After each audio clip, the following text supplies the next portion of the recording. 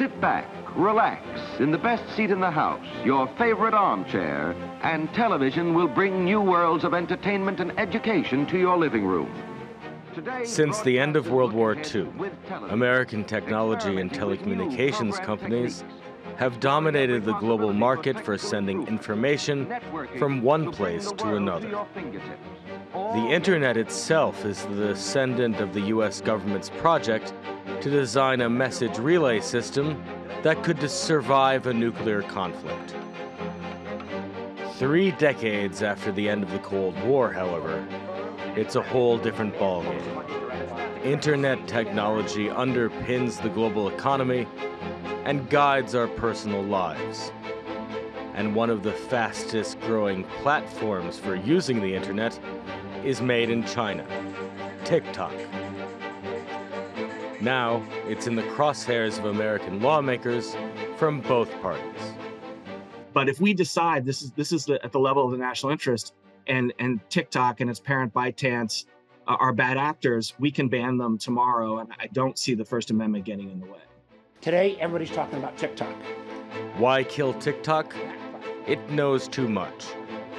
The Biden administration and a bipartisan group of legislators are worried the Chinese government has too much access to the personal data of American citizens, causing a national security risk.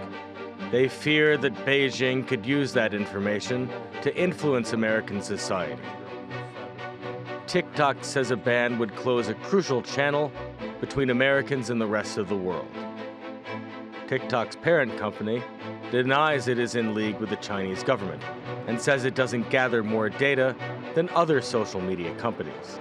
So there are a number of problems that are associated with the government doing that, not the least of which is it's sort of unprecedented in terms of there's been no other app like this that has reached this level of popularity that has suddenly become banned in the United States. So I think practically it's extremely difficult and probably unlikely.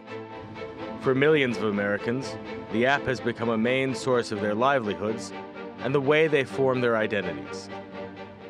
This year in 2021, I've done close to $500,000 by myself with 0 employees, and I'm on track to do $1 million this year. Like what TikTok has done for just all of us in allowing us to be unapologetically ourselves and to have applause from that is like, it's so special. And I think that's what would be most devastating to me. Everyone I know is on it. Email.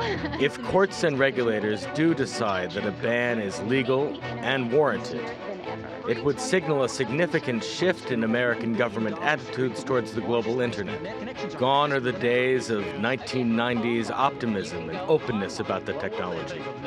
Here to stay, pessimism and protectionism that came from the political upheavals of the 2010s. There's no guarantee that idealism about cyberspace will ever trend again. Wilson Dysart, TRT World.